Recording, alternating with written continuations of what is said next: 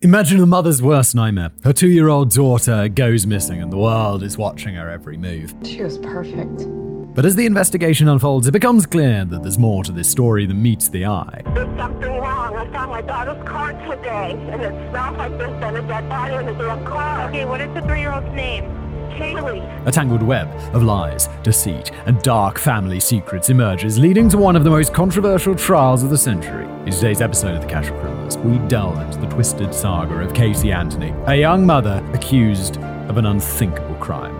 Can you tell me what's going on a little bit? I'm sorry? Can you tell me a little bit what's going on? My daughter's been missing for the last 31 days.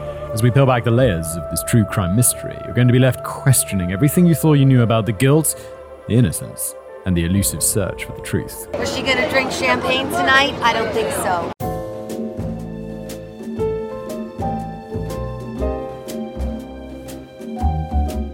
Hello everybody, welcome back to another episode of The Casual Criminalist. As always, I'm your Casual Criminalist, Simon. Welcome. The format of the show, if you're brand new here, well, first of all, welcome. It's great to have you. Is one of my writers, in this case, Matthew Markham, to give him his full name. Matt something. Nobody just refer to him as Matt.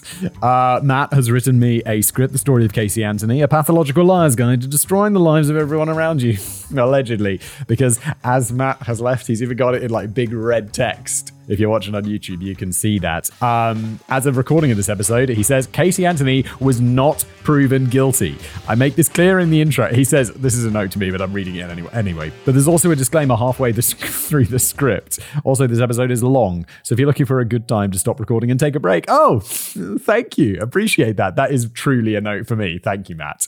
So yeah, I probably will take a break. Jesus, this is long. Okay, settling in. I got a coffee, but it definitely won't last. So yeah, remember, Simon? Lots of allegedlys for this one. In America, you would be hard-pressed to find someone who doesn't already know the story of Casey Anthony. In fact, she is so infamous that even mentioning her name can invoke a snarl of disgust from those around you, and this is because she's still widely regarded as the person solely responsible for her own daughter's death. Widely regarded, not regarded by a court of law. Yet, allegedly, you know? Remember, we're very clear about this. Also, I've heard of Casey Anthony, but I haven't followed this story, and I'm not American. So this is mostly new to me. So let's go. But why do so many people feel this way? Casey was not proven guilty in a court of law, and the evidence against her was made available for all to see during a televised trial. So how did the jury and the general public come to such vastly different conclusions? Televised trials. Sorry, this is already a long episode, and I know we're already like deep in tangent world.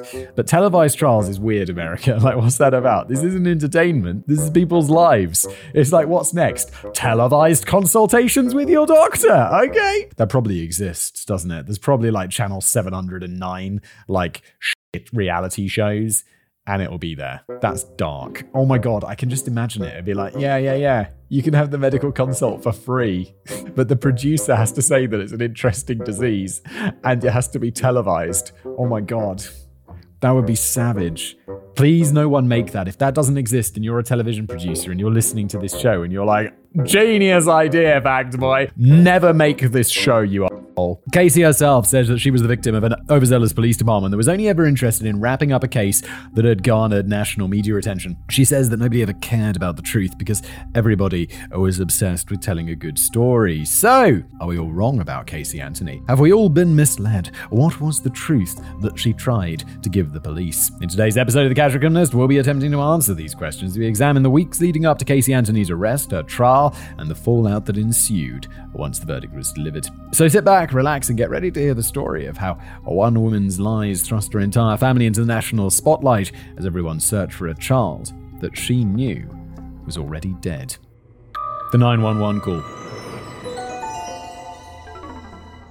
On the 15th of July, 2008, inside a single-family home nestled within the heart of the Sunshine State, Florida, a frightened and hysterical woman dialed 911 to report that her granddaughter had been missing for an entire month. I know exactly what I was doing on July 15th, 2008. Well, not exactly then, but I had just graduated from university, finished my exams, waited on the results that came later in the year, and it was that sweet, sweet summer, you know, where you've left university And you're like, well, what do I do? It was probably not the sweetest summer. The sweetest summers are probably the ones where it's like, what do you have to do? Well, next September, I go back to university. And after leaving university, you're like, oh God, what do I do? Guess I better find a job and enter the workforce. Across town, Orlando police dispatcher answered the call and began probing for information. However, the woman was having trouble organizing her thoughts. Frantically, she said, My daughter finally admitted that the baby's in the store. I need to find her. Your daughter admitted that the baby is where? The dispatcher asked for clarification, and the woman responded, But the babysitter took her a month ago. My daughter's been looking for her. I told you my daughter was missing for a month. I just found her today, but I can't find my granddaughter.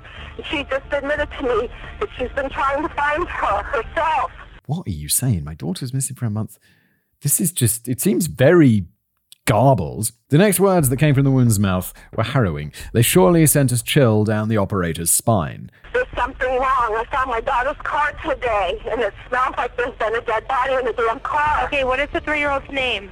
Kaylee. Oh my Lord. Do you think 911 operators get chills down their spine, though? Because I saw that movie. I can't remember whether it was good or not, where Halle Berry plays like a 911 operator. And I just kind of feel like they must have to deal with all sorts of shit all day. And they're just like super professional about it, right? They'll just be like, okay, we'll send someone out to your location immediately. Can you give me any more details or talk to me? You know, this kind of stuff. It's like, you're professional. So, and you've probably heard some shit, haven't you? The woman was Cindy Anthony, the mother of Casey Anthony, and the missing child in question was Cindy's 3-year-old granddaughter, Kaylee Anthony. Oh my God, did you all have to have C's? This makes it very confusing. So we got Cindy, the grandmother, Casey, the mother, and Kaylee, the granddaughter. The interaction that I've just described to you is the first part of a phone call that lasts just under 5 minutes and only grows more disturbing the longer you listen. It is also the third phone call that Cindy Anthony has made to the police that day. After hearing Cindy say the words, dead body, the 911 operator took down personal information from Cindy and asked to speak with the child's mother. In recording, Cindy's muffled, distant voice can be heard shouting at Casey, telling her the police need to speak with her. Casey can also be heard saying, I don't have anything to say to them, before being handed the phone and reluctantly greeting the officer. The confused and somewhat irritated dispatcher asked Casey to explain what was going on, and in a steady and emotionless voice, Casey replied, oh my, how old is your daughter? Like, wait, they said it was her daughter's car, but no, this was the mother's car. How old is the daughter? Anyway, after once again pressing for information, Casey confirmed the details that her mother had given moments earlier. She said that Kaylee's babysitter, a woman named Zenaida Fernandez-Gonzalez, had kidnapped Kaylee, and the child had not been seen since July the 14th. Since that day, Casey said she had only spoken to Kaylee one time for about a minute, and after that call, Zenaida's phone had been disconnected and nobody had been able to contact her since. The dispatcher asked why Casey waited an entire month to call the police, and Casey admitted that it was a stupid mistake and that she'd been searching for Kaylee herself, using her own resources and trying not to involve the police. Oh my Lord, what are you up to? If my kid went missing for like 20 minutes, I was in Marks and Spencer's the other day, just, you know, in the little food section, and this was like several months ago, and I'm like there with my daughter, we're wandering around, and then she goes into a different aisle. She just like, I look away for like 5 seconds. And then she's wandered into a different aisle. Like, oh my gosh! It's like just that moment of panic where you're like, oh! And then it's like, okay, she's just around the corner. Relax, fact boy, everything's fine. Get a leash or something. Oh my Lord! So I'd be calling the police in like 5 minutes. Literally, if it was 5 minutes, I don't know if I'd be calling the police, but I'd be like, yo, management, lock down the store or whatever you do in these situations, please. Now go, please. God, I don't like thinking about that. That's really unpleasant. It's so terrifying. God, I never realized, I guess I realized this before I was a dad, but then being a dad is so much more fucking real. And it's like, I feel that panic, like that anxiety inside me, even though that situation is not happening right now. God. At this point, for the first time since the call began, Casey sounded genuinely worried as she told the dispatcher that officers had arrived at the scene. The call was then quickly ended. The interrogation room. Later that same day, at a little past 4 p.m., Detective Yuri Melech of the Orange County Police Department sat Casey down inside an interrogation room and began to question her. Casey had already spoken briefly to the police at the scene, but this was Detective Yuri's chance to get a full statement and check for any logical inconsistencies in her story. Although the investigation had barely begun, Melech was already suspicious of Casey because of how long it had taken her to report Kaylee missing. Yeah, of course he bloody was. Is that a month? And her daughter's missing? Essentially kidnapped? Most parents who lose track of their children call the police immediately because they're worried sick and happy to do whatever to help. But Casey seemed reluctant to involve the police from the start. To add to this feeling of distrust, he also couldn't help but feel that Casey seemed annoyed by the entire investigation. Melek had seen grieving mothers before, and although he knew that everybody responds to stress in different ways, Casey's behavior was anything but normal. As she sat across from him, she crossed her arms, gave short, snappy responses to his questions, and spoke as if she had somewhere better to be. This was concerning to Melek, but he tried to give her the benefit of the doubt. As the detective and Casey were settling into what would become an hours-long conversation, Jerry Demings, the sheriff of Orange County, was busy mobilizing a search party for Kaylee at breakneck speed. He was operating under the assumption that the 3-year-old girl was missing and possibly in mortal danger. Because of this, no chances were being taken, and in record time, dozens of investigators and volunteers started cold calling, giving interviews to the media, and knocking on doors. They didn't have much to go on, but they were hoping that the child's mother would soon be able to point them in the right direction. Unfortunately, Casey was painting a picture that left more questions than answers. Just as she had told police earlier, Casey told Detective Melek that a woman named Zenaida Fernandez-Gonzalez, also known as Zanny the Nanny, had taken Kaylee 31 days earlier and disappeared without a trace. Since the detective was obviously eager to find and speak with Zenaida, he first focused on gathering information about her. Casey said that Zenaida was half black, half Puerto Rican, approximately 25 years old, and been babysitting Kaylee for almost 2 years. When asked how she had met Zenaida, Casey said that a former co-worker named Jeffrey Hopkins had introduced them after Casey complained to him that she was having trouble finding quality childcare. Yeah. Familiar with that one. It's hard. Zenaida had already been babysitting Jeffrey's son Zach for a while, and he vouched for her by saying that she would be the perfect fit for the job. According to Casey, she and Jeffrey had both been working as event coordinators at Universal Studios Orlando. Wait.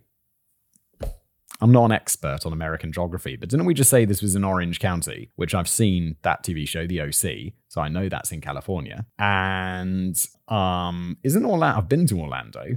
Pretty sure that's in Florida, which is on the other side of the country. So did they both move, or did everyone moved across the country at some point, or is there a different Orange County? To make things easier for everyone, she often left Kaylee at Jeffrey's home because that's where Zenaida usually watched Zach. Jeffrey was fine with this arrangement because it allowed him and Casey to carpool, to work together and save money on gas. Hoping to speak with this child-abducting babysitter as soon as possible, Melek then asked Casey to provide them with the woman's phone number, but Casey quickly reminded him that it had been disconnected. Melek then informed Casey that even a disconnected phone number could be useful for their investigation. Yeah, what are you doing? If the police ask for the number, just give them the number. They're the police. They've probably got some crazy spy they can use to track the person down. But Casey still refused to provide it. That is mad suspicious. She later claimed that she could not remember the full number off the top of her head. Okay, well, it's your babysitter. It's 2008. Open your phone, go to the old school address book, and find it. Frustrated, Melek then asked how best to contact Jeffrey Hopkins, but Casey said that he had left Universal Studios about 9 months ago to live out of state in North Carolina, and wouldn't you know it, he too had recently changed his number. Melek, obviously, wasn't buying this story, but he didn't want to start directly confronting Casey just yet, so he let this obviously bogus story slide. Melek then asked Casey to describe the last time she had seen Kaylee in person, while stressing to her that every little detail mattered and begging for her to be as specific as possible. Melek and Casey then spent the next hour playing a game of cat and mouse, where the mouse doesn't want to tell the cat anything, and the cat is constantly asking clarifying questions to get basic information. During this tedious hour, Melek learns that after Jeffrey and his son moved to North Carolina, Zenaida began working out of her own apartment across town. 5 days each week, Casey would pack up Kaylee's things, drive her to Zenaida's apartment, kiss her child goodbye, and then return roughly 9 to 10 hours later to retrieve her. This was how the process normally went. However, on June the 14th, the last day that Casey claimed to have seen her daughter in person, she arrived at Zenaida's apartment to find nobody home. At first, Casey wasn't too worried. She said she then spent the rest of the evening driving around town, checking the spots where Zenaida normally took Kaylee, such as the park and the grocery store, before finally accepting that something bad must have happened to them. Okay. And then you just chill out for a month. What's up? Unsure of what to do next? How are you unsure? You call the police. Casey said that she did what any rational person in a situation would do. She drove to her boyfriend Tony Lazzaro's house, kicked off her shoes, poured herself a stiff drink so that she could relax after a stressful day. What are you up to? For some reason, this admission did not seem completely insane to Casey, nor did the fact that she didn't mention her missing daughter to Lazzaro on that night or at any time during the subsequent 31 days that they spent together. Lazzaro's not, yo, where's your daughter? Didn't you have a daughter?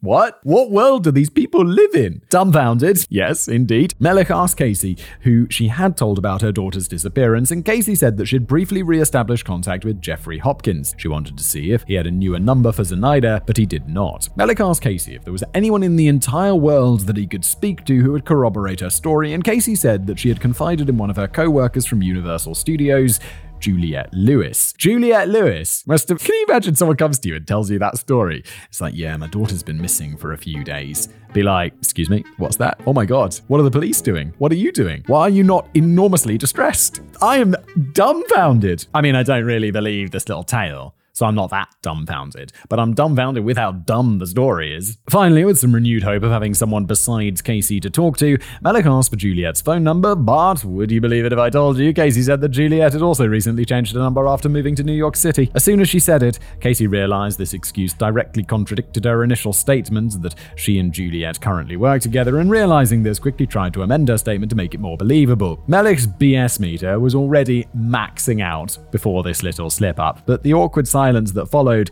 was enough for him to directly challenge Casey. Their entire interaction up to this point had already caused him to suspect that Casey wasn't being forthright with him. I wonder what gave him that idea. But now every fiber in his body was screaming that Casey was guilty of something much worse than not reporting her child missing. Melek asked Casey once again why she did not come to the police sooner, and Casey said, I think part of me was naive enough to think that I could handle this myself, which obviously I couldn't. I was scared that something would happen to her if I notified the authorities or got the media involved. Well, yes, that would be a reasonable assumption. If someone had sent you a letter being like, I demand some money, and if you go to the authorities, I'll kill her, then that's reasonable. But there's no such threat of that. There's no nothing. So of course you would go to the authorities. Melek then asked Casey if there was anything untrue about her statement. Casey said that there was not, and another awkward silence once again settled over the room as she and the detective locked eyes. He leaned in and asked Casey point blank, did you cause any injury to your child, Kaylee? Immediately, and without hesitation, as if she was expecting this question, Casey replied, no, sir. The truth is somehow stranger than fiction.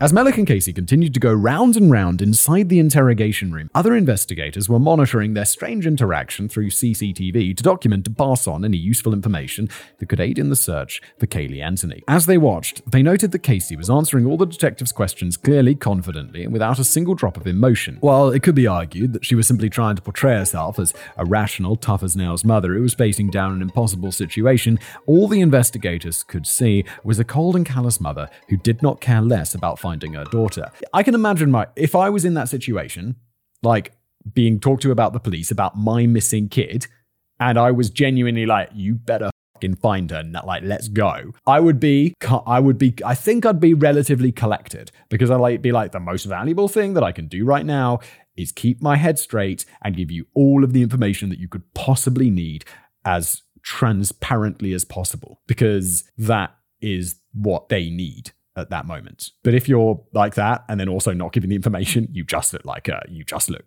allegedly guilty as sin, don't you? You look like that. That would be my opinion.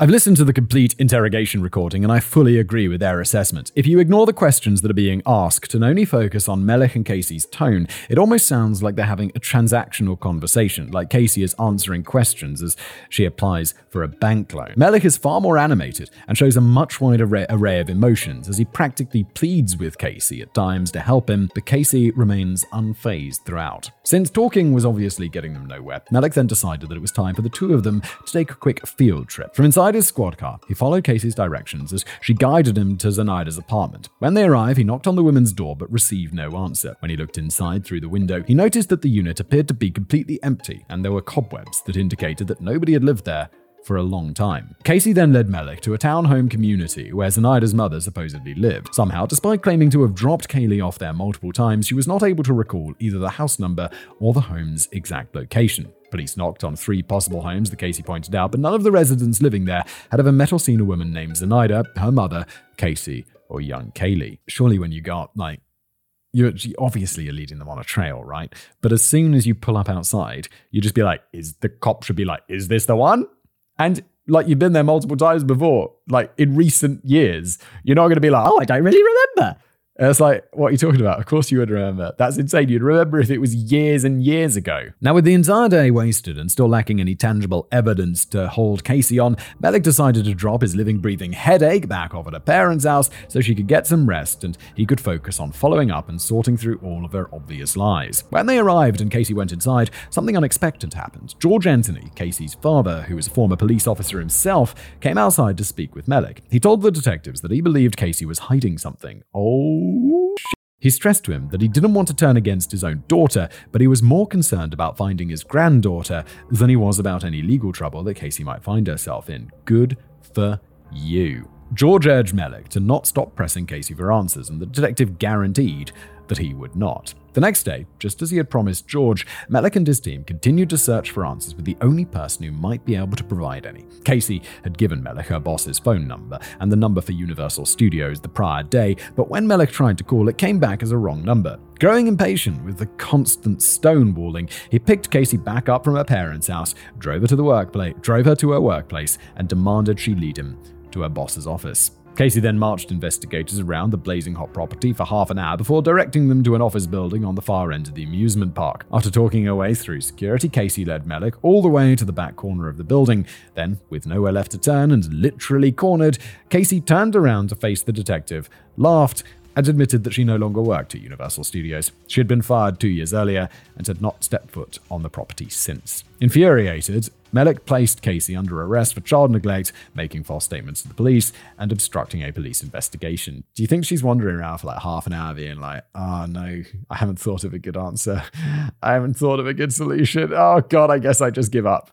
That's really bizarre. In his report, Melek wrote, based on the repetitive lies that the defendant has told, we do not know with whom the child is or even if the child is alive. As I received information and relayed it to the defendant after her arrest, she continued to claim ignorance and at times laughed about the situation. She still failed to show any outward signs of remorse or concern for her missing 2-year-old daughter. I request that she be held on a no-bond status until the child is located. Excellent police work. Casey was then transported back to the Orange County Sheriff's Department, where she would be held until she could go before a judge who would determine bail. As she stewed alone in her cell, the national media was beginning to run her story. George and Cindy Anthony had given multiple interviews where they begged for information, and those interviews were now being run nationally. For a concerned mother, this much publicity would be a dream come true, but for Casey, the woman who didn't even want to involve the police in the first place, it was a nightmare. From inside the jail, she called her mother to confront her about the interviews.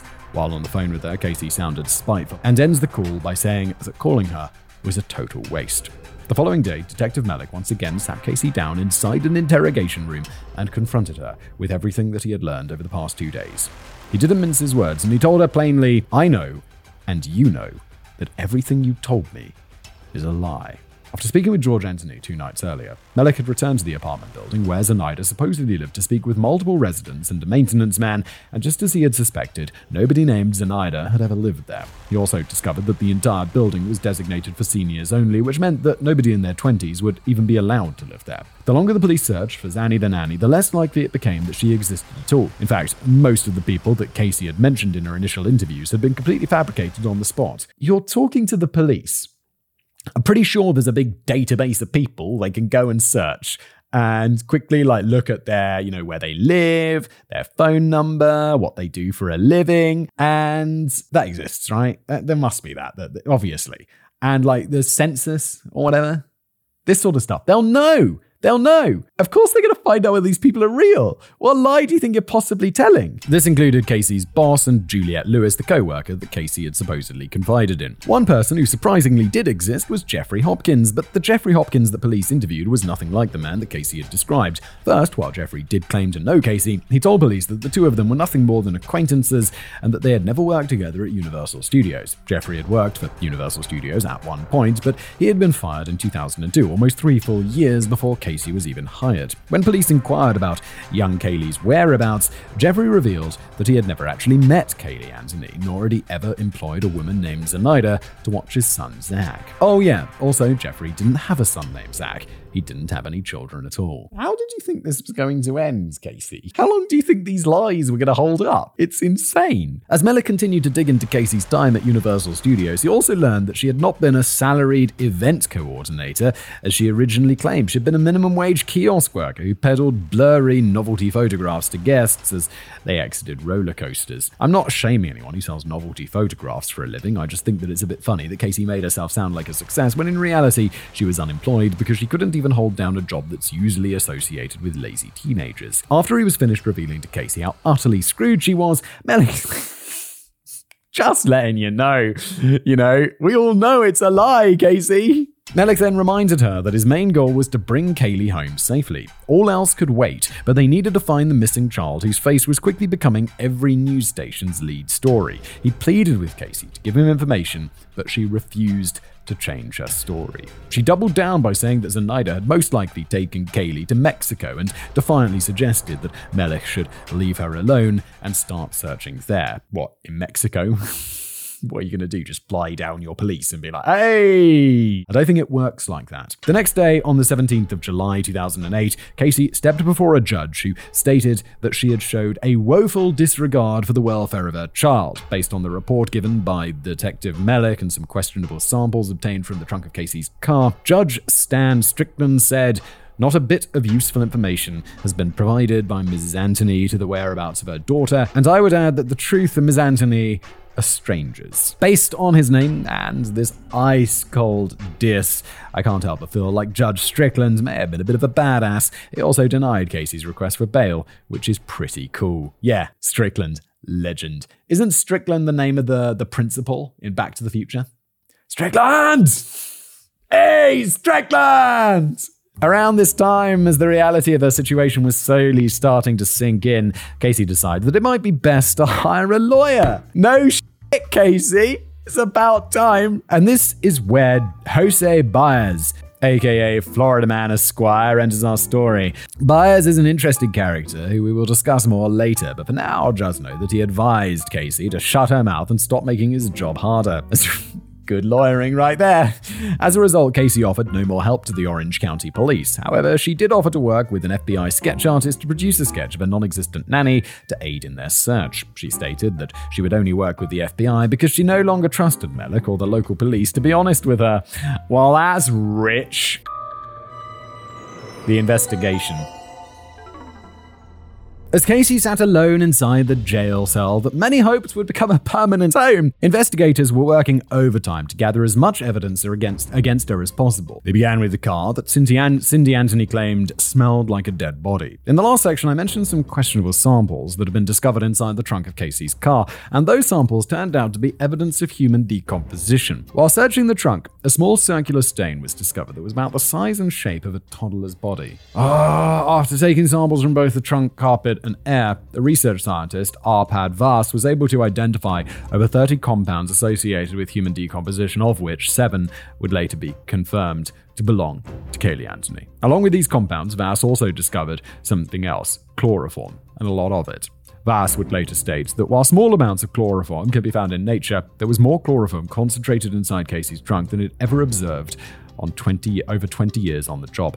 It was as if someone had spilled a bottle of chloroform and then attempted to clean it up using more chloroform. In addition to this, they also discovered a single, undyed brown hair that they believed to belong to Kaylee Anthony. Now, normally a single hair inside a car would be insignificant. However, this hair showed signs of something known as root banding. Root banding is the term used to describe the thick black ring that forms around the roots of hair once a person has died. This band is only ever present on hairs that have been collected from corpses. So if it did belong to Kaylee Anthony, it must have come from her after she was already dead. Unfortunately, forensic tests could not confirm that the hair belonged to Kaylee, but they did prove that it had come from a female member of the Anthony family. Cindy's hair was tested, Casey's hair was tested. Since Cindy's hair was tested, Casey's hair was short, and both Cindy and Casey were still alive, it's safe to assume that this hair must have come from Kaylee. I wouldn't say it's safe to assume, isn't that like a scientific lock in, unless there's some other mysterious member of the family that we don't know, and that would be a hell of a coincidence. And still, someone's dead. That's proof of the dead.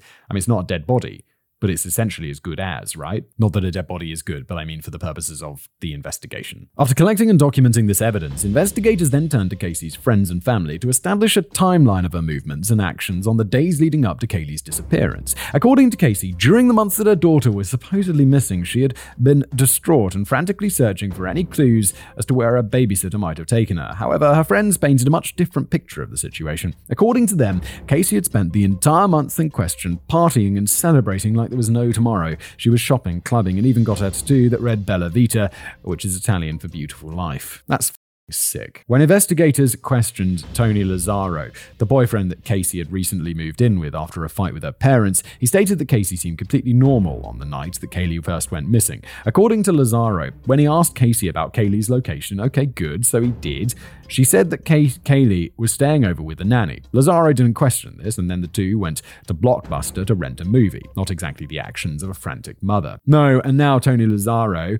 is kind of like, good, he asked. And yeah, of course you'd believe that. But after a month, would you be like, where's your daughter? Your daughter's still at the nanny. Jesus. These accounts of her actions may be damning, but the following... apparently not. But the following entry from her diary proves that she was not just putting on a brave face for the sake of appearing strong, as she would later claim. It was written sometime between the 16th of June and the 20th of June, the exact same time that Kaylee's disappearance should have been weighing heaviest on her.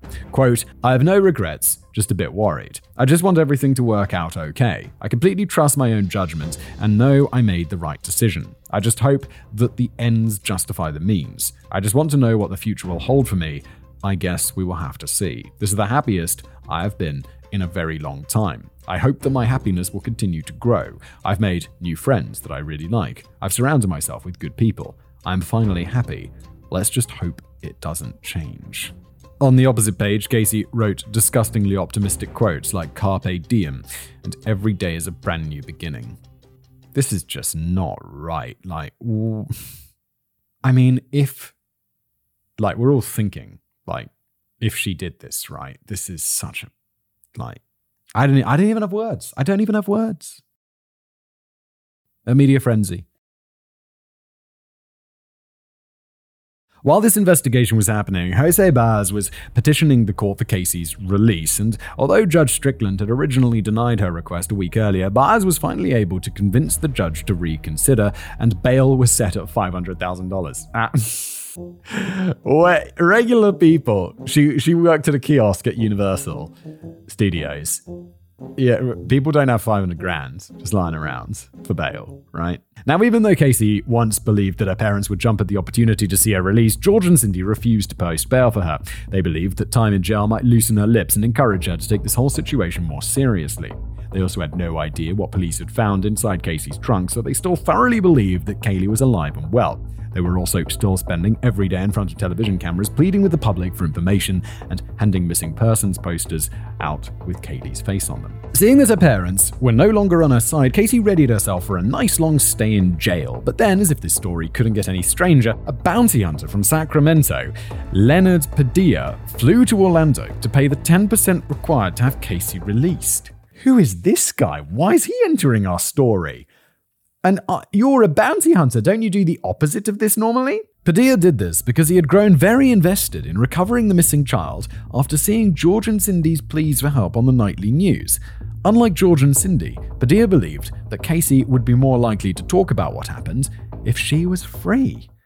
Okay, dude, you're just throwing yourself into someone else's business pretty heavy right now, aren't you? After a bail was posted, Casey somehow convinced her parents to allow her to return home despite their earlier protests, and she did so with an electronic monitor attached to her ankle. Now, also, if a bounty hunter has posted your bail, and literally his job is to go after people who skip bail, you're not going to skip on that guy. He's going to be real motivated to get that $50,000 back. Wait, $500,000? Is he on the hook for $500,000? Why do you only have to pay 10%? Bail is so strange. Now, while this might sound like the setup of one of the most awkward situational comedies to ever make daytime television, Casey's freedom would be short-lived as one of her former friends, Amy Huizenga, pressed charges against her for a check that Casey had forged in her name. 9 days after being released, Casey was back behind bars for a second time.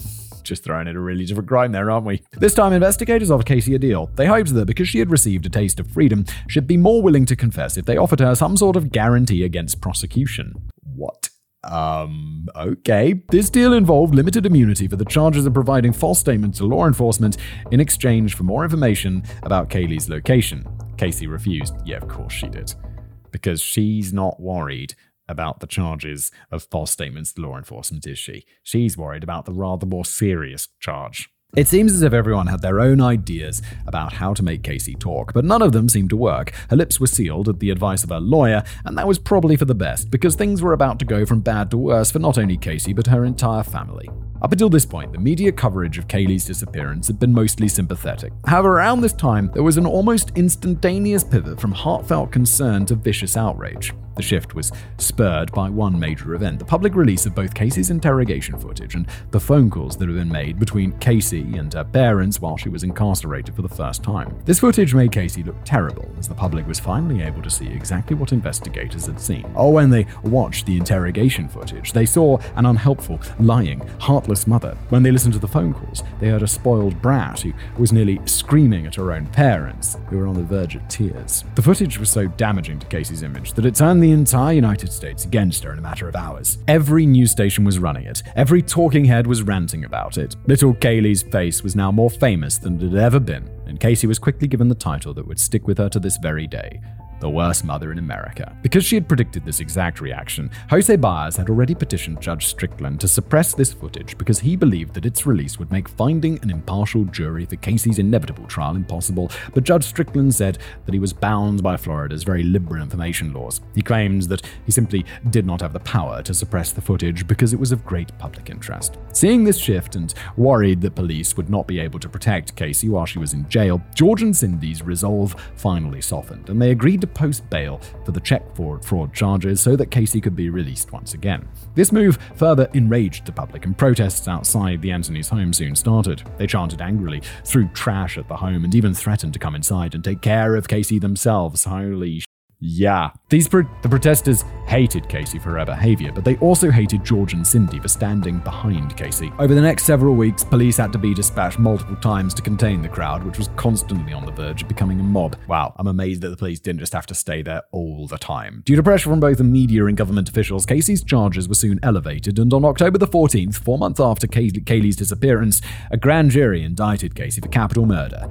She entered a plea of not guilty. As the pressure continued to mount around the entire Anthony family, George hired a public spokesperson to speak to the press on their behalf and a private investigator to follow up on the leads that George believed were not being investigated properly. Larry Garrison was the spokesperson and Dominic Casey was the investigator. Out of the two, Dominic Casey's involvement would turn out to be the more interesting, but we'll get to that in a little while. For now, it's time to get to our story's most tragic moments. Are they? I mean, we know what's coming, right? But they're going to find a body, aren't they?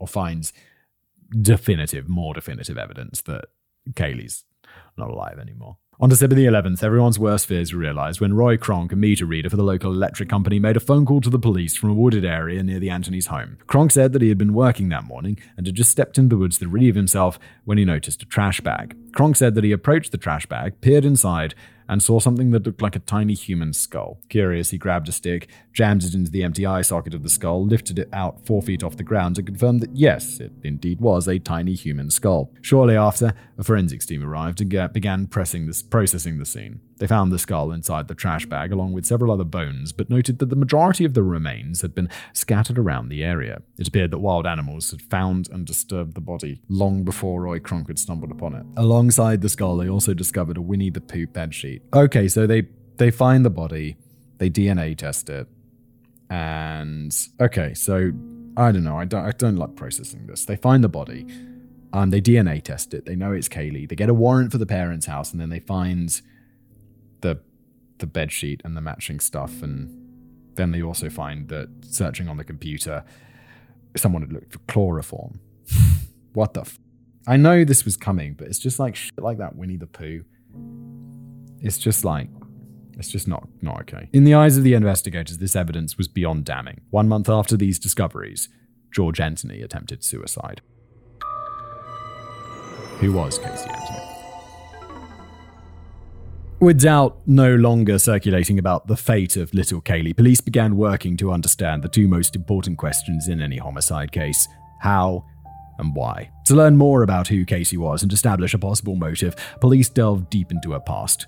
And this is what they learned. Casey Anthony was born in Warren, Ohio, on March the 19th, 1986, to parents George and Cindy Anthony. She had one brother, Lee, and by all accounts was described as the cliché, smart, kind, all-American girl. When Casey was young, she and her family relocated to Orlando, Florida, but at the time she was entering high school, the first signs of trouble were already beginning to emerge. To borrow a line from Judge Strickland, the truth and Ms. Anthony are strangers, and it seems that they were as far back as anyone can remember. In 2004, Casey dropped out of high school during the final semester of her senior year and somehow managed to hide her truancy from George and Cindy.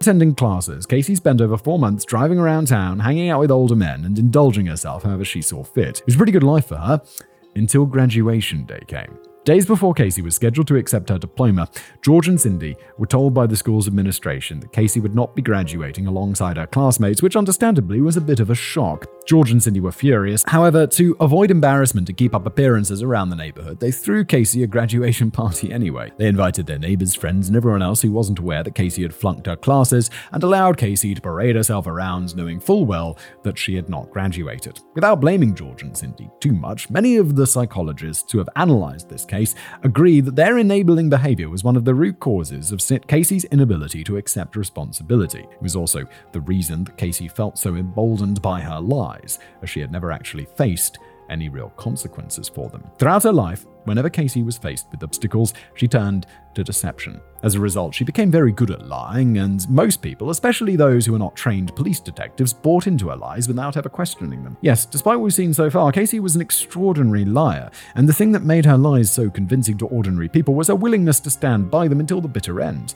Casey never admitted to her lies unless she was faced with undeniable proof, and still sometimes not even then. After the staged graduation party were over, her parents noticed something else. Casey's belly was beginning to protrude. They questioned her about it, but Casey, who was apparently unable to think long-term, insisted that she was still a virgin and could not possibly be pregnant. She said that she had just been eating too much and had put on weight as a result. Several months later, and as her stomach, and only her stomach, continued to swell, Casey was cornered by her parents and finally admitted that she was pregnant.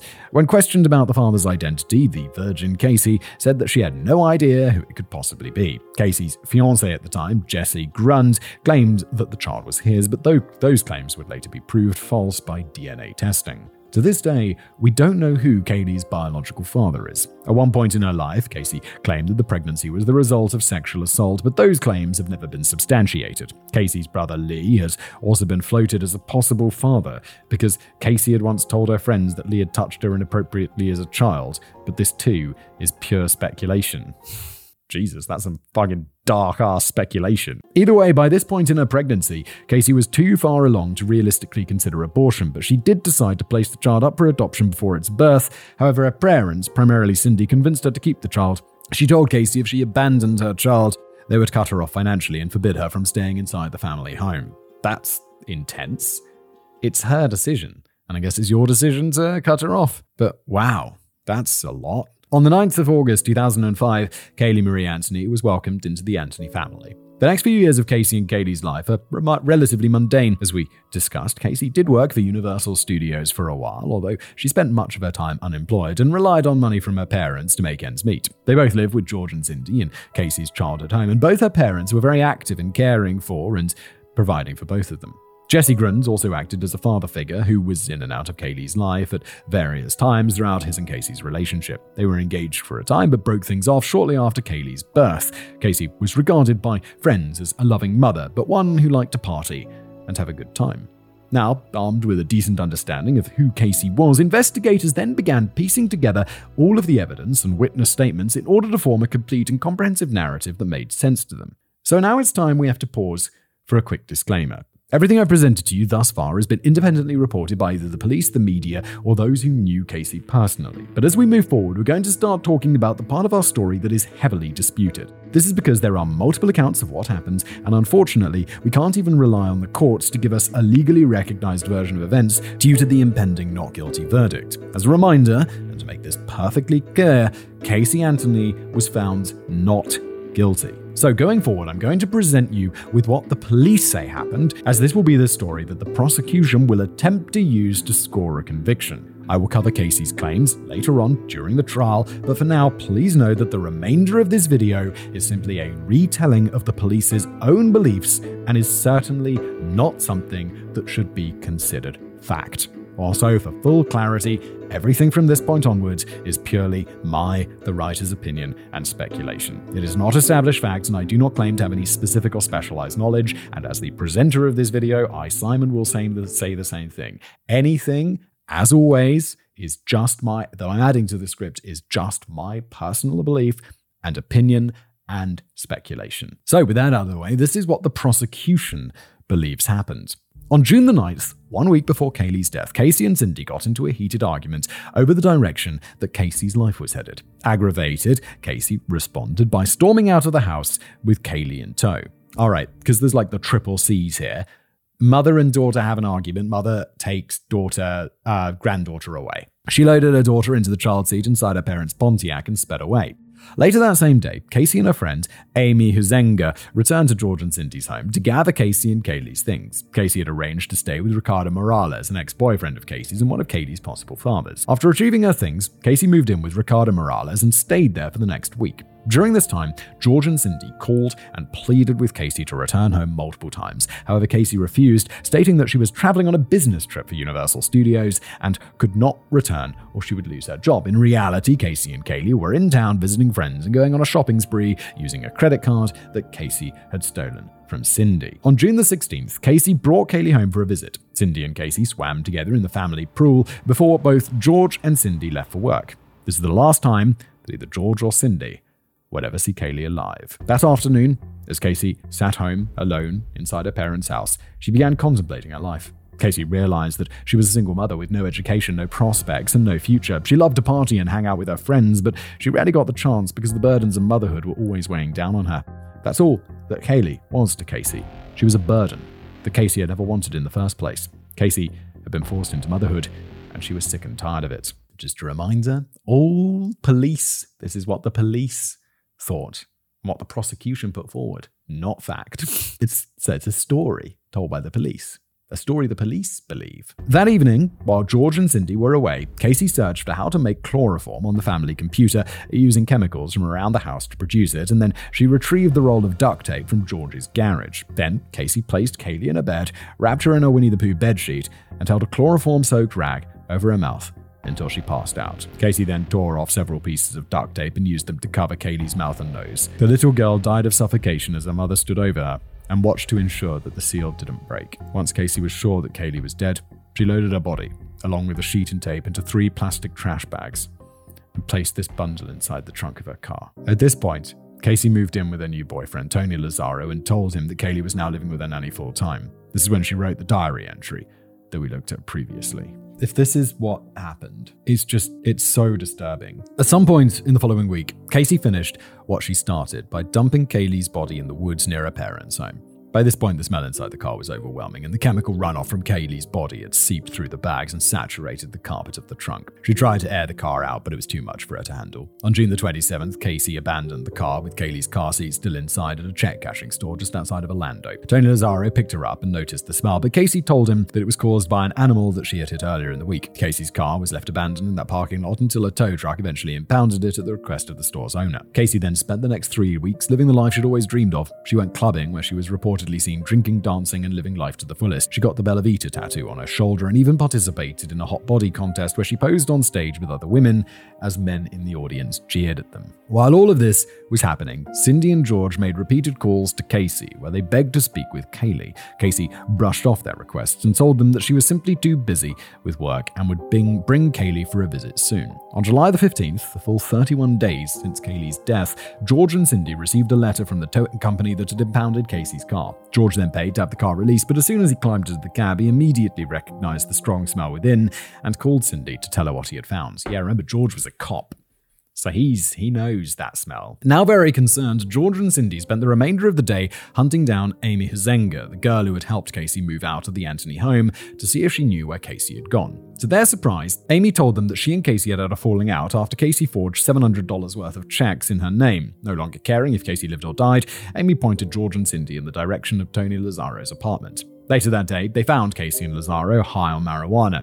They attempted to force Casey to explain her actions and tell them where Kaylee was, but Casey refused. Then, in order to persuade Casey to come home, Cindy threatened to have Casey arrested for stealing her credit card. Casey still refused, and Cindy made 2 separate phone calls to the police where she stated she wished to have her daughter arrested for fraud. Casey pleaded with Cindy to drop the charges, and Cindy agreed on one condition: Casey admit where Kaylee was. Casey then crafted the fake kidnapping story on the spot, and a hysterical Cindy believed her and dialed 911 for a 3rd time. And this is where our story began, oh, so many pages ago. The trial begins.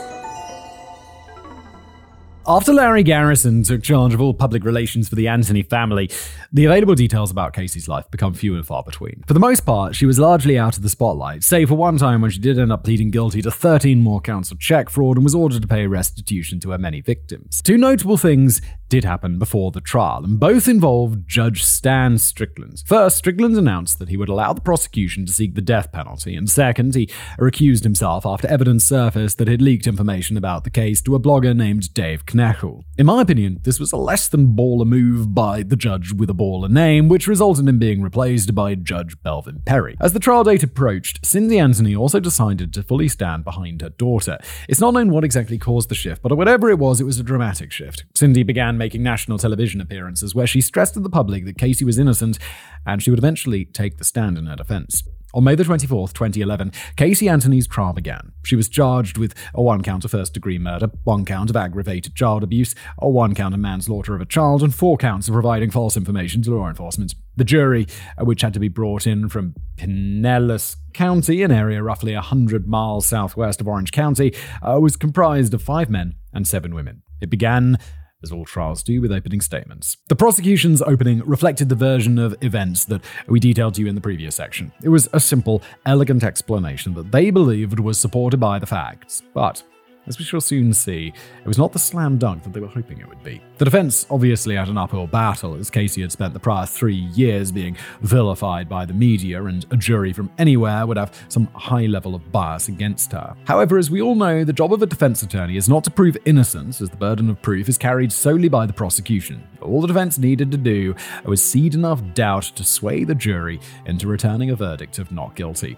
To do this, Jose Baez used the tried and true throw someone under the bus strategy, and the person they chose to pin everything on was Casey's own father, George Anthony. Law is fucked up, guys. That is fucked up. It's like, all we need to do, for one, and I know the innocent till proven not innocent till proven guilty, beyond all reasonable doubt is super important, because it's established in law, at least in most Western countries, that it is better for a guilty person to go free than it is for an innocent person to go to jail. So I get it, but it is up that all the defense has to do is just, yeah, no, it was George. It was George. I mean, it could be, probably not, but it could be. It could be, couldn't it? That's all they need to do. That's right, despite Cindy now standing fully behind her daughter, Baez completely blindsided everyone in the courtroom with this reveal. The following narrative, which George had only been made aware of days earlier, was delivered to the jury, who sat silently in utter disbelief. The defense claimed that Kaylee's death was an accident. In their version of events, Casey was an exhausted single mother who fell asleep with Kaylee in her arms, but when she awoke later that day, Kaylee was missing. She and George then proceeded to search the entire house for Kaylee, but they couldn't find her. When George searched outside, he discovered Kaylee's lifeless body floating in the family swimming pool. They theorized that Kaylee had woken up, slid out from underneath Casey's arms, and wandered out the back door and fallen into the family swimming pool. Okay, but what about the boots? What about the chloroform? What about the Google search? Come on. When Casey came outside, she found George holding Kaylee's limp body in her arms. The girl was blue and cold and obviously dead. Her father had said that there was nothing that anyone could do for her. According to them, when Casey saw that her daughter was dead, George told her that she needed to leave the house and disappear immediately. He told Casey that he would handle everything and to not worry. Casey claims that he was the one who disposed of Kaylee's body and that she never saw her daughter's body again. Wait, so she's on the stand testifying to this, being the version of events. George must be like, what the fuck is going on right now? Now, there are several glaring issues with this story that were immediately apparent to Byers, and he attempted to address all of them in his opening statement. So let's look at how he answered the jury's questions before they were even asked. First, if everything had happened the way the defense claimed, why would Casey and her father not simply call the police and report it? If Kaylee's death was a true accident and the evidence at the scene corroborated their story, then Casey would not be held responsible for her daughter's death, right?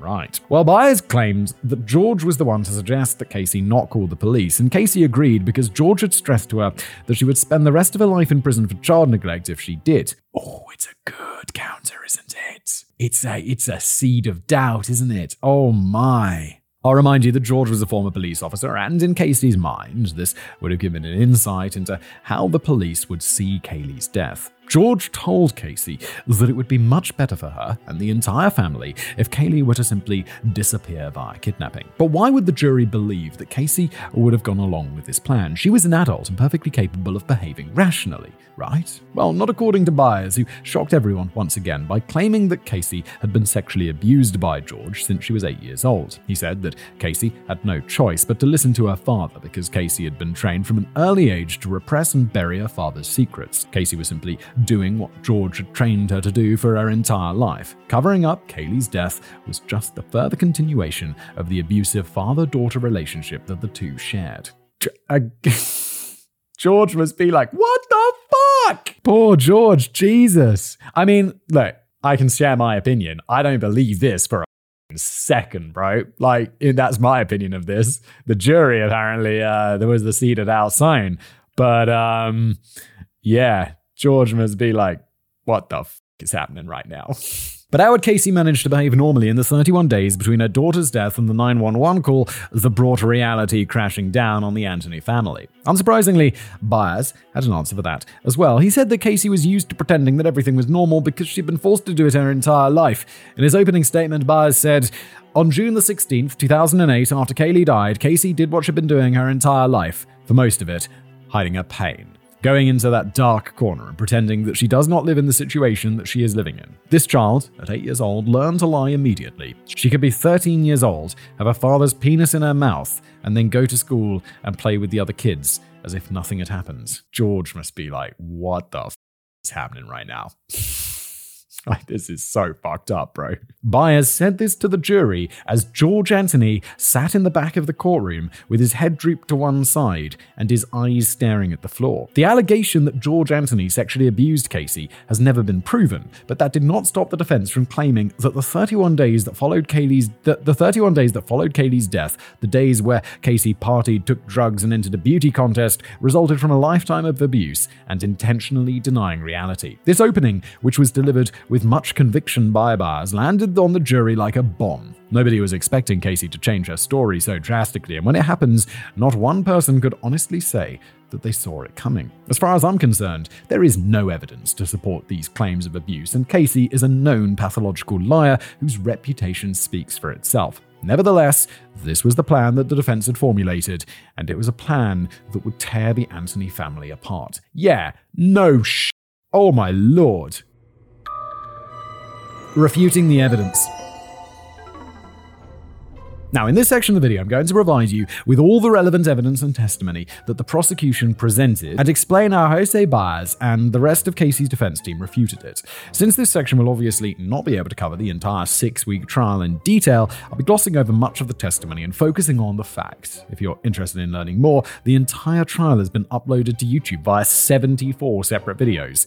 So feel free to watch till your heart's content. It's so weird that this is available on YouTube. This feels so dystopian. Like, it's the sort of thing you'd read in like a novel about a scary, like George Orwellian.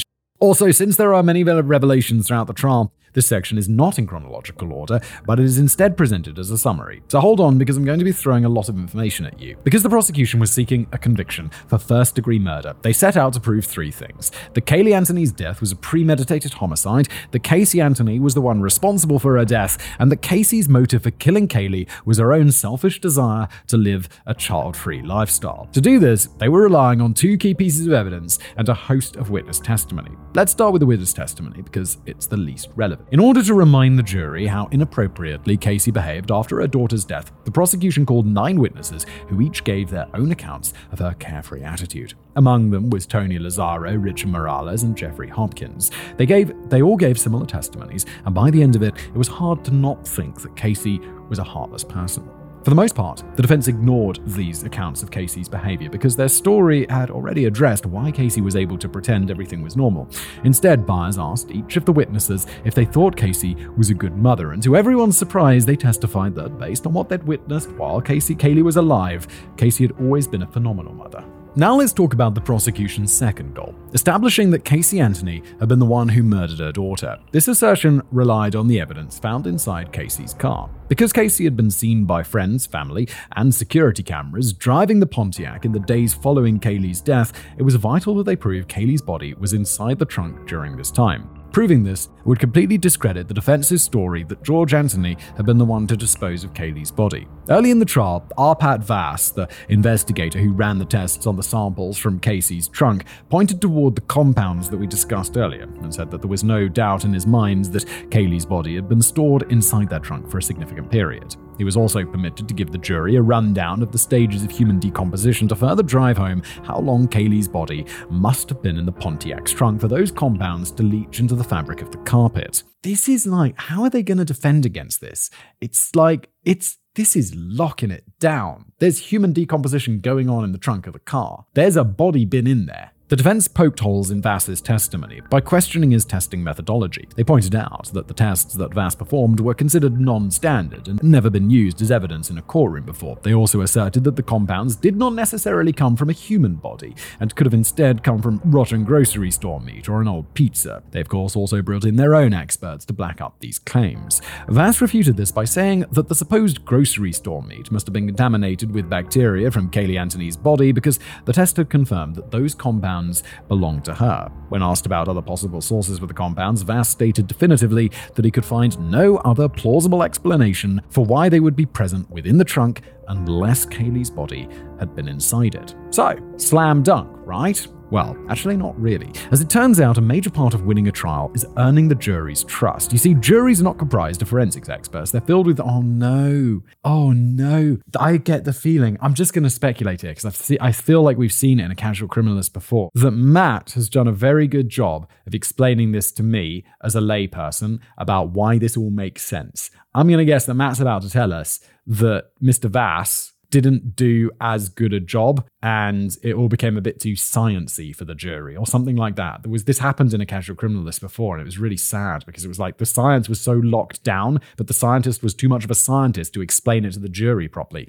I feel like they should just have spokespeople. Like a lab should have a spokesperson like Matt who comes in and is like, okay, look, our scientists looked at this and basically this is what's going on, okay? Like, I'm not a qualified scientist. I've talked to the scientists and they've approved what I'm saying and this is what happens. Judge, the lawyer should do that, surely, come on. You see, juries are not comprised of forensics experts. They're filled with normal people who rely on experts to interpret the test results for them. Because of this, the credibility of an expert's testimony is vital to ensuring that the jury has faith in what the expert is saying. Oh, okay, so it's not going to be got too sciencey. They're going to attack his reputation somehow. To reduce Vass's credibility, Byers attacked his qualifications by telling everybody in the courtroom that Vass was not a chemist because his PhD was in anthropology and not chemistry. Byers also practically laughed at Vass while he was on the stand as he accused him of participating in what was called a fantasy of forensics. After this, Byers called an expert of his own who testified that if the prosecution's theory was correct, there should have been evidence of hundreds or even thousands of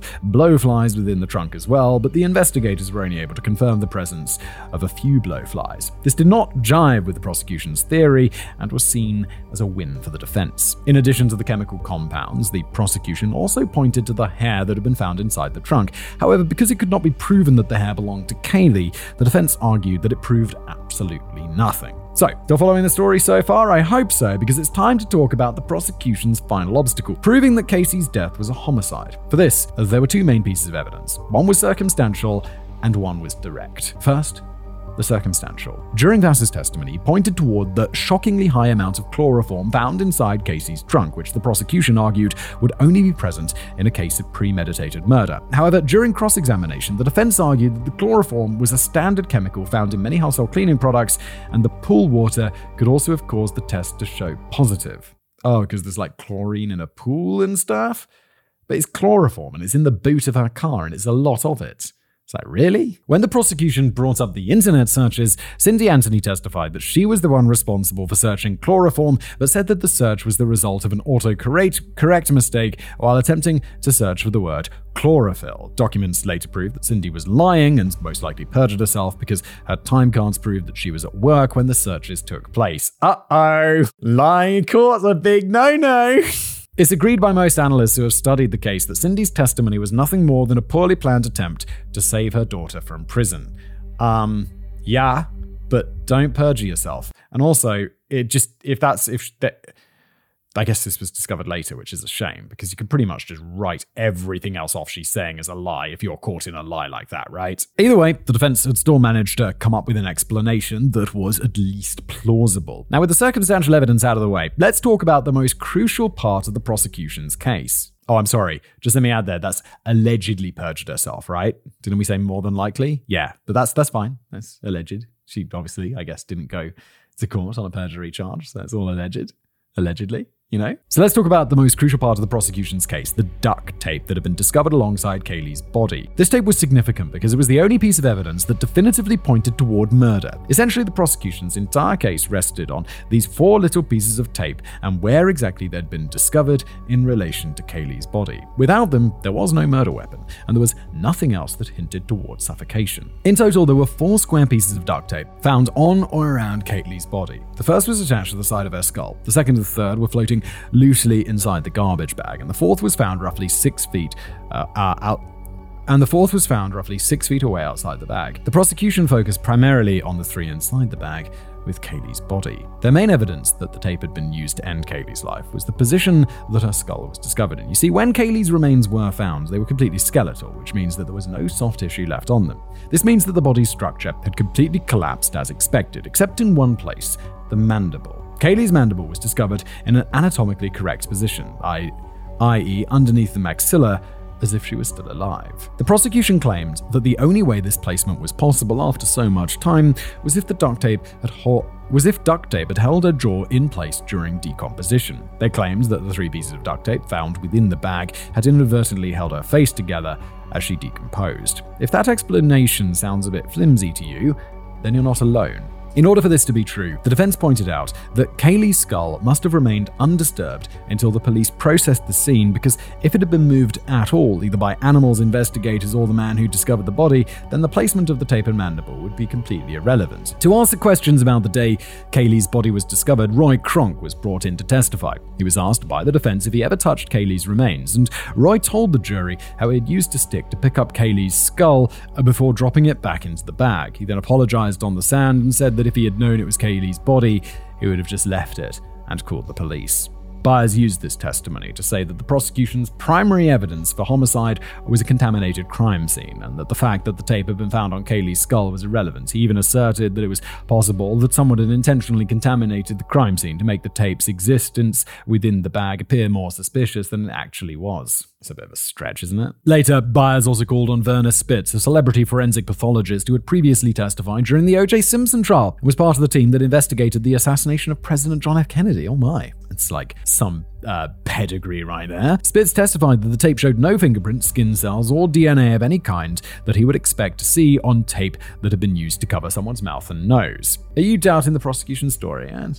Well, the jury certainly was. I am doubting it to the point of like, yeah, maybe. There's like enough of that reasonable doubt, isn't there? You just need a tiny bit. Just a tiny bit. Later in the trial, the defense also tried to undermine the entire investigation by claiming that the Orlando Police Department had purposefully exaggerated many details about Kaylee's body in an attempt to stir the emotions of the public and create positive publicity for the department. In this narrative, the police had purposefully taken a tragic accident and warped it into a tale of murder. And with that, We come to the end of the evidence. So, Simon, take a drink from some Coke Zero or something stronger and get ready to hear all the juicy details about George Anthony's supposed involvement in Kaylee Anthony's death. Oh my God, didn't we already cover that? I don't want to hear more about poor George, who I believe had nothing to do with this. Just getting thrown under the bus. Jesus. And I'm not drinking Coke Zero now. I'm just drinking some coffee, which is nice. I'd like some Coke Zero. I don't think I've got any in my fridge, which is a shame. Understanding George Anthony. Aside from Byers' ability to woo the jury and throw a wrench of reasonable doubt into nearly every part of the prosecution's theory, there was one other thing that helped the defense more than anything. It was George Anthony's numerous lies and the strange behavior that he displayed during the police's initial investigation into Kaylee's disappearance. Wait, it wasn't George Anthony. It was Casey with her numerous lies and strange behavior. What did George do? Now, Simon, I know what you must be thinking, but I promise you didn't accidentally skip a page somewhere along the way. There's a reason that I haven't mentioned George Anthony's lies yet, and that's because I didn't want to add any more confusion to a timeline that was already becoming difficult to manage. However, the truth is, Casey's not the only liar in the Anthony family, because George shared his fair share of falsehoods along the way as well. Okay, so far I've been like, oh no, George, no, not George. But George has his own problems. Oh no. I mean, I don't really care either way. It's like, let's just find the facts. To give you some idea of the type of lies that George told investigators, he once claimed that he followed Casey during the 31 days that Kaylee was missing because he wanted to find his granddaughter. He said that he followed Casey for several miles that day, but she eventually managed to outmaneuver him. At first, police had no reason to doubt his story, but as they dove deeper into the details, they found that George and Casey's phone records made it impossible for this story to be true, as they were both miles apart on the day in question. George had no reason to lie to police about this, and he seemingly only did it to make himself look better by claiming that he never stopped searching for Kaylee. Okay, so that seems like a bizarre, self-aggrandizing, but ultimately harmless lie. There were also several inconsistencies around a set of missing gas cans that the police were never able to fully solve, and an accusation that Casey had stolen the family's SUV at some point, which also turned out to be untrue. In addition to this, George was hiding several secrets, such as a second cell phone, a secret mistress, and a gun that he had purchased to force a confession out of Casey's friends, who he believed knew Kaylee's location. Oh my lord, okay. The second cell phone is some Walter White shit right there. I'm telling you this now, although I do have a second cell phone. I have this stupid thing, you know, when you do the two-factor authentication for things. I had it so it just stopped working on one of the services that I use two-factor authentication SMS for, because they don't support bloody regular two-factor authentication. And there is a problem with the network that I'm on. And all online, people are like, yeah, if you're on this network, in check, sometimes these just don't come through, and some people just don't get them at all, and no one has bothered to fix this. So I had to get like a pay-as-you-go cell phone with a separate SIM card and on a separate network, just so I can two-factor this one service. So I have a secret second cell phone like a spy, except it's not really secret, because I just told you all about it. It's just in my old iPhone. I'm telling you this now because we're about to talk about the defense's story and all of its logical inconsistencies. We won't be exploring too deep into George Anthony's life, but I did want to make everyone aware that he had plenty of skeletons in his own closet and should not be fully trusted. If you're interested in looking deeper into this case, you should start by researching George Anthony, because like Casey, he's quite a character. During his testimony, George denied hiding Kaylee's body, and since this ran counter to their version of events, the defense needed to paint George in a negative light. And oh boy, did they. They brought up all of the aforementioned inconsistencies, plus his attempted suicide and suicide note, which could have all possibly alluded to his involvement in Kaylee's death. I'm not going to quote from that note out of respect, but I will say that I've read it, and I do not personally believe that the note implicates George Anthony. To me, it reads like it was written by someone who was hurting and looking for a way out after watching his entire life fall apart. During cross-examination, the prosecution confronted George with his statement regarding to the decomposition smell in Casey's trunk. While in front of the jury, George did reaffirm his initial belief that it was human decomposition, but he did not rule out the possibility that the smell could have come from something else. When questioned about the statement that he made to Detective Mellick, where he urged police to take a closer look at Casey, George confirmed that this interaction did take place, but stated that at the time, he was a concerned grandfather who knew that his own daughter wasn't being completely honest with him. He claimed that he was running on pure emotion because his entire family was being torn apart. He was also questioned about his alleged sexual abuse of Casey, and he completely denied it. After this, Judge Perry forbid Jose Baez from mentioning George's alleged abuse any further because there simply was no evidence to support it. So, Was there any evidence whatsoever that George was involved in Kaylee's death? Well, yes, but it's very, very circumstantial. In Byers' opening statement, he told the jury that the Anthony family had owned many pets throughout Casey's childhood. He said that when one of the family pets died, George would handle disposing of the animal's body so Casey would not have to see it. Apparently, according to multiple sources, George would dispose of the deceased family pets by wrapping them in multiple trash bags, taping those bags closed with duct tape, and then tossing them into the same woods where Kaylee's body was found. Why don't you just bury the animals like a normal person? Or take them to like a pet cemetery? Is that a thing? Why are you throwing them in the woods? That's weird. Is this proof of anything? No. But it is a chilling coincidence. I'm not even that chilled by it. I think it's more weird that you're doing that, but it's not that much of a coincidence, in my opinion. But with this out of the way, let me tell you about the problems with the defense's case. First, George Anthony's actions after Kaylee's death do not support this narrative in any way. He pushed hard in the early days of the investigation for Melick to look closer at Casey, which obviously is not something he'd do if he was trying to protect Casey. Also, he would not have made television appearances where he pleaded with the public for answers and claimed that he was not sure of their daughter's involvement in Kaylee's disappearance. It could be argued that George was simply playing the part of a grieving grandfather far better than Casey was capable of playing the part of a grieving mother. But there are other problems with this theory as well. As a former police officer, George was extremely familiar with police procedure and would have known how terrible Casey's kidnapping story would look. He would have known that the police would turn over every stone in their search for Kaylee, and that giving the police a list of fake names and disconnected phone numbers just wasn't going to cut it. He would have known that keeping Kaylee's body in the trunk would leave the ample forensic evidence that it did. And finally, if he was the one who disposed of Kaylee's body, dumping it within walking distance of the family home, well, that was a boneheaded move at best. In my opinion, it's an unbelievable move. Like, as in, I don't believe it. These inconsistencies were brought up by the prosecution, but in the end, it simply wasn't enough. Unanswered questions. It's no secret that the only reason we're talking about this case in the first place is because of the impending not guilty verdict. If Casey had been found guilty, her story would be much less noteworthy, and it would have probably already faded from public consciousness. But because the verdict was such a shock and no definitive answers have ever been provided, Kaylee's story continues to live on in the hearts and minds of many internet sleuths and conspiracy theorists. But now that you've heard both sides of the story, the evidence, and many, many tangents, steady on, Matt. You must be wondering how and why the jury returned the verdict that we've been building toward this entire time. So let's answer that question. Why did the jury acquit Casey Anthony? Well, the answer is actually much simpler than it first seems. Many lawyers who have analyzed this case say the verdict was the result of both a weak prosecution and a strong defense. Many argue that the prosecution overcharged Casey by seeking the death penalty for first-degree murder, and they did this without proper evidence to back it up. Remember, almost everything the prosecution presented was circumstantial and relied heavily on the duct tape suffocation theory. When questions were raised about how exactly Kaylee's body had been found, the jury was left with plenty of reasonable doubt. In short, the prosecution had failed to even prove that Kaylee's death was the result of homicide. The jury didn't need to believe that Casey's story was true, and most of them didn't. All the defense had to do was sow reasonable doubt, and they succeeded. The jury reasoned that there was simply too much doubt swirling around every aspect of the case to convict anyone. In an interview with ABC News, one juror, Jennifer Ford, said, "I did not say she was innocent.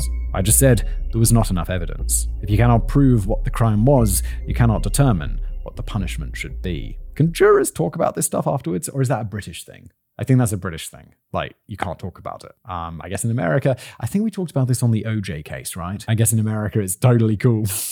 Two interviews with ABC News. I mean, this is exactly it. It's just the defense sowed enough seeds of reasonable doubt. The defense sowed enough seeds of reasonable doubt, and that's it. That's all you need. This line is basically ripped word for word from the defense's closing argument, and the fact that this juror carried that phrase through deliberation and even parroted it to the media days later is a testament to Jose Baez's skills as an attorney. In the years following the trial, Baez has been criticized by many for his unethical practices and unsubstantiated claims during the Casey Anthony trial, but that doesn't change the fact that his methods worked. At the end of the day, when everything is said and done, the key question in this case will never be answered. And that is, how did Kaylee die?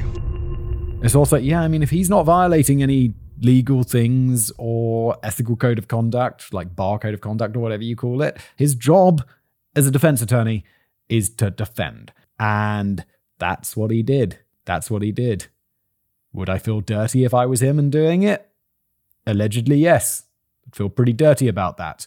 But I'd also know it was my job. It has also been reported that he and Casey were engaged in a sexual relationship throughout the trial because Casey could not afford to continue paying for his services. At one point, Byers allegedly cancelled a media appearance that he'd arranged for Casey, and as repayment for not making her speak to the public, he told Casey that she owed him 3 blowjobs. These allegations came from the Anthony family investigator, Dominic Casey, and have not been proven. Casey and Byers also denied being a relationship at any point, so take this story with a grain of salt. Yeah, that just sounds like speculation. There's not enough. It's not even circumstantial. On the 5th of July, 2011, after approximately 10 full hours of deliberation, the jury returned with a verdict of not guilty for all 3 felony counts. They did, however, find Casey guilty of the 4 remaining misdemeanor counts, which were the result of giving false statements to law enforcement. After the verdict was read, the prosecution said that they were flawed, and the public's reaction reflected that. Tensions escalated as word began to spread, and those who had showed up outside the courthouse to celebrate Casey's guilty verdict were both disappointed and immediately angry. The crowd shouted things like, "baby murderer," and "this is just another OJ." Many wore strips of duct tape over their mouths with phrases like "she's a murderer" and "kill Casey" written on them.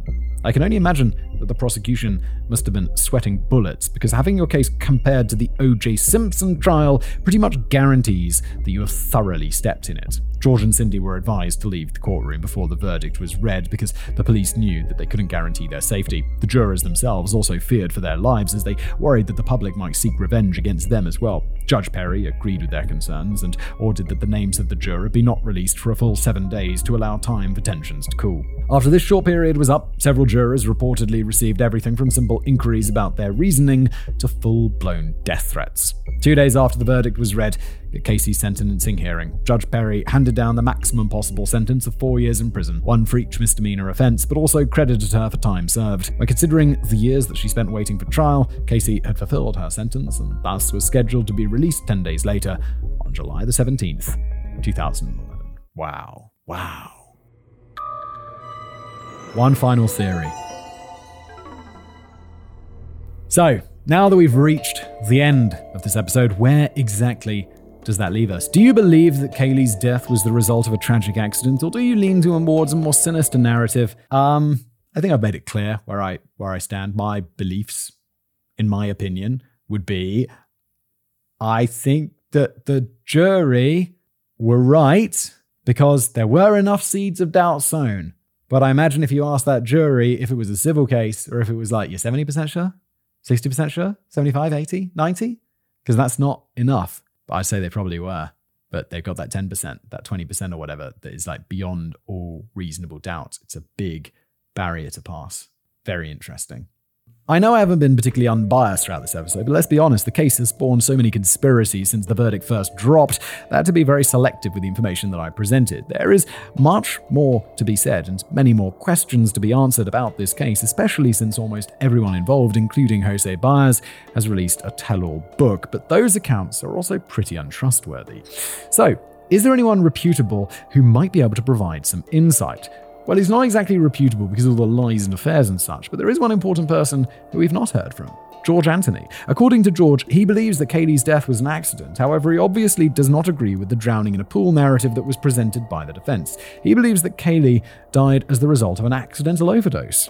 Let me explain. Casey was a young woman who liked to party, but she was also a single mother with responsibilities. To reconcile those two things, Casey did what some bad mothers do to keep living their lives after their children are born. George says that he believes Casey began dosing Kaylee with small amounts of Xanax to make her sleep, so that she could go out and have fun with her friends. When people asked where Kaylee was, Casey would tell them that she was with Zanny the Nanny, which is a common nickname for the drug in this context.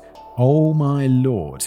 Unfortunately, because the human body quickly builds up a tolerance for Xanax, Casey was forced to give Kaylee larger and larger amounts of the drug to ensure that she slept through the night. This continued until one night in July of 2008 when Casey returned home to find that she had accidentally overdosed Kaylee, causing her to fall asleep and never wake up. Knowing that the police would detect Xanax in her system, Casey panicked, loaded Kaylee's body into the trunk of a Pontiac, and left it there for over a week as she purposefully avoided her parents and tried to come up with a believable story. Then, once the smell became too much to handle, she dumped the body in the woods near her parents' home because she knew that people rarely used those woods and wanted Kaylee's body to be nearby.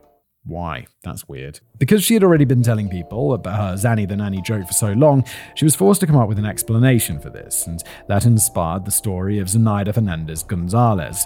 Is there any proof behind this theory? No, none whatsoever, but I did want to just mention it because we spent the latter half of this video discussing George's possible involvement, so it only seemed fair to hear him out. So I ask you again, what do you think? Was Kaylee Anthony's death an accident? Has the media overblown this whole situation? Has the length of this episode caused me to develop carpal tunnel syndrome? Or are my hands supposed to feel numb? Leave your answers / medical diagnoses in the comments below. And as always, thank you for watching. If you enjoy this show, if you enjoy this podcast, please leave a review. If you're on YouTube, comment, like, subscribe. See you next time.